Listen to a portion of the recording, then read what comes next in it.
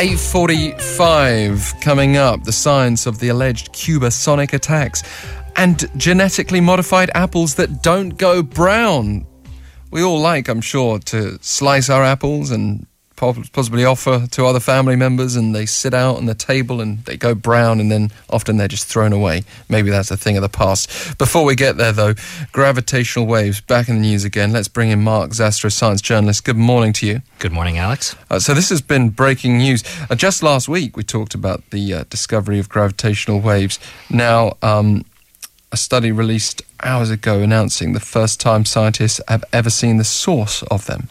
That's right. Of course, gravitational waves, which just won the Nobel Prize in Physics a couple weeks ago, these are these famous ripples in space-time that are caused by the collisions of black holes or neutron stars.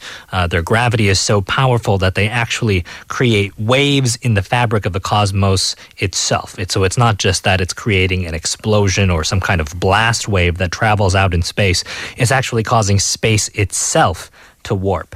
And the Nobel Prize was, of course, awarded just 2 weeks ago because of these detections of gravitational waves that were made by the LIGO Observatory in the U.S. It consists of very sensitive lasers in 2 facilities that can detect this tiny distortion in space-time. And this team, the LIGO team, have actually announced several detections over the past couple of years, which is what they won the prize for. But scientists didn't actually know where they came from. At least they couldn't see any flash of light in the sky associated with this explosion or the collision of those stars or black holes. So now, for the first time ever, scientists have announced that they have seen the source of one of these gravitational wave events. It looks like just a tiny dot of light in the telescope image, right next to a galaxy. But it is incredibly scientifically significant. It's just mind-blowing. So you're kind of staring into the past, are you? You're seeing it's like watching a recording of an explosion that happened a long time ago. That's right, and the sight of it and the gravitational effect as well. Those waves are traveling through space for millions or billions of years, and we're only just feeling them and seeing the light that came from that collision as well. And I guess many of us are used to this idea when we look at stars of light traveling over great distances and reaching us a long time after the light was produced, as it were. But how were they able to catch this image? Right. So it was on August 17th when this event actually occurred, when the LIGO Observatory felt these gravitational waves passing through the planet. And actually, at the same time, a NASA space telescope registered a burst of gamma rays. And that actually sent out an alert to astronomers all over the world. It was buzzing their phones with texts and emails, alerting them to this event, that something had happened. And immediately, almost all of these scientists who had access to a telescope immediately turned their telescopes to look in the direction of that burst of gamma rays to see if they could see some kind of light coming from whatever had created these gravitational waves.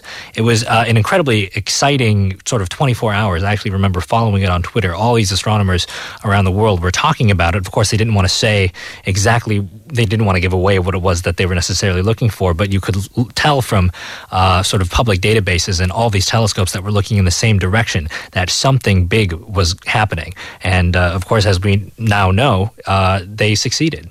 But when would the collision itself have actually happened? In Earth time? Billions of years ago. Yeah. Okay. At least hundreds of millions of years ago. I'm just clarifying that because when we talk about August 17th, we're talking about the discovery. Right, when we actually felt it for the first time. Yeah. Again, mind-blowing. For the past several weeks, we've heard about sonic attacks, also potentially literally mind-blowing, targeting U.S. diplomats in Cuba. According to reports, American diplomats say they heard painful sounds that resulted in a range of symptoms. They felt dizzy, they had hearing loss. Apparently, they recorded some brain damage as well, which is perhaps the most frightening of all. And that sounds like something, I don't know, Bond-like, mixed with some sci-fi. Yeah, it really does. It's certainly unprecedented to are public knowledge. The U.S. State Department hasn't made any official statement about the nature of these attacks, but according to reports from the Associated Press, these diplomats have been targeted with overwhelming noise in their homes and hotel rooms. The AP actually they obtained a recording of it, and it sounds like sort of a high-pitched, throbbing whine. And some of the victims say that they can only hear it in certain parts of their room. So it's almost as if it were a focused beam of sound. Yeah. So the assumption that U.S. officials have been working from is that this could be some kind of weapon that could form a sonic beam, like a laser that can inflict this kind of bodily harm. But does that have any basis? Right. Is that supported by the science? It's kind of sketchy right now, we have to say. Many experts are skeptical that you could actually deploy such a weapon that fits the known facts. Well, I can speak from very recent experience. Last night, the humming of a mosquito in your ear is one of the most irritating and sleep-depriving sounds one can experience. But this is a different level of sound. This isn't, we're not talking necessarily about the effects of what you actually hear, are we? It's the profound impact, potentially. That's why it's so complicated. What sort of research has gone into this topic? Well, we do know that sound waves, aside from just being, they can be very loud, of course, and cause hearing damage. But apart from that, there are types of sound waves that can cause other kinds of harm, specifically ultrasound waves, which are too high-pitched to hear. They can be focused, and they can be very powerful. Doctors use them, of course, not just to take medical images, but they also use them to break up kidney stones. And research has shown that ultrasound waves can cause symptoms like nausea and headaches, which is what they've been reporting. But although there's certainly this discomfort, they're not known to cause concussions or the sort of brain damage that has apparently been reported. The other thing is that they can't travel very far or very well through walls. So you would still hear some sound, but the harmful ultrasound waves would not actually get through. So being attacked in their hotel room, as some of them have reported, that seems very implausible from ultrasound waves. Unless they're in an open-air room. Right. Or the windows open? Well, even then, it would be very difficult to do that at range. You would need an incredibly large transmitter just from somewhere outside the building, and that would probably be pretty noticeable. Yeah. Yeah.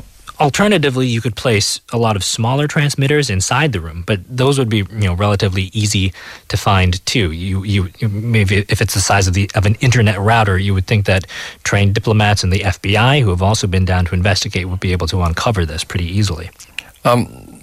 With my own limited science, my initial thought would be that it's not sound at all, but rather some sort of other poisoning. If it's not a sonic weapon, are there other suspicions on the table? Well, right, as you were thinking, it could be some kind of toxin in the environment that's causing the most severe symptoms. Those could be nefarious, or they might not be. It could just be a health hazard in an old building. We should point out that the U.S. has not accused the Cuban government of doing this, and Cuba denies all involvement in it. So it could be a third party, perhaps another nation, or perhaps a rogue element within the Cuban government that's seeking to disrupt U.S.-Cuban ties. So it could be a combination of some environmental factor, but then also the psychological anxiety that the fear of an attack like this can cause. That can also produce nausea and headaches. But brain damage? Right. So that you'd have to turn to toxins or other explanations. Let's finish off with that apple, a genetically engineered fruit, which immediately will make some people horrified and not want to ever go near one of these, but they don't go brown, and they'll be sold in the US by the end of the year. I remember the whole discussion years ago about whether we want spots and marks on our apples, but this is really at a new level, isn't it? Yeah, certainly using the cutting-edge genetic modification tools that we have today, These apples have already been sold in small quantities, but now the website Gizmodo reports that they're going to be sold widely in hundreds of U.S. supermarkets starting in November. Now, these apples are grown on trees that have been genetically modified to stop producing the enzyme known as polyphenol oxidase, or PPO. And so, of course, the reason an apple goes brown is because when it's sliced, that PPO starts mixing with other chemicals in the apple called polyphenolics. And so those react to form the brown melanin that we see. So by silencing those genes that are responsible for PPO, this company has been able to reduce browning significantly. So it doesn't go brown for a matter of days as opposed to minutes. You can use lemon juice, for example, as a natural antioxidant to slow down the browning process already, or you can simply refrain from slicing the apple until you're ready to eat it. But we've also heard about polyphenols being quite healthy. Is there any concern that maybe eating this apple would be harmful? No. So there is... Or less beneficial? Well, let's start with safety. There has been no evidence to show that any kind of food that has been genetically modified so far is in any way harmful to humans. And of course, that has been at the crux of the entire debate about whether or not to label GMOs. Well, Mark, we are out of time for now. Maybe we can watch the progress of the non-browning apple and use that as a platform for future discussion. Thank you very much. Thank you, Alex. Science and Technology with Mark Zastrow. We'll leave it up to you for now, whether you want to eat GMOs then. We'll be back on air tomorrow from 7:05. Do join us then and stay with us now for Careerscape and Codation after your latest news headlines.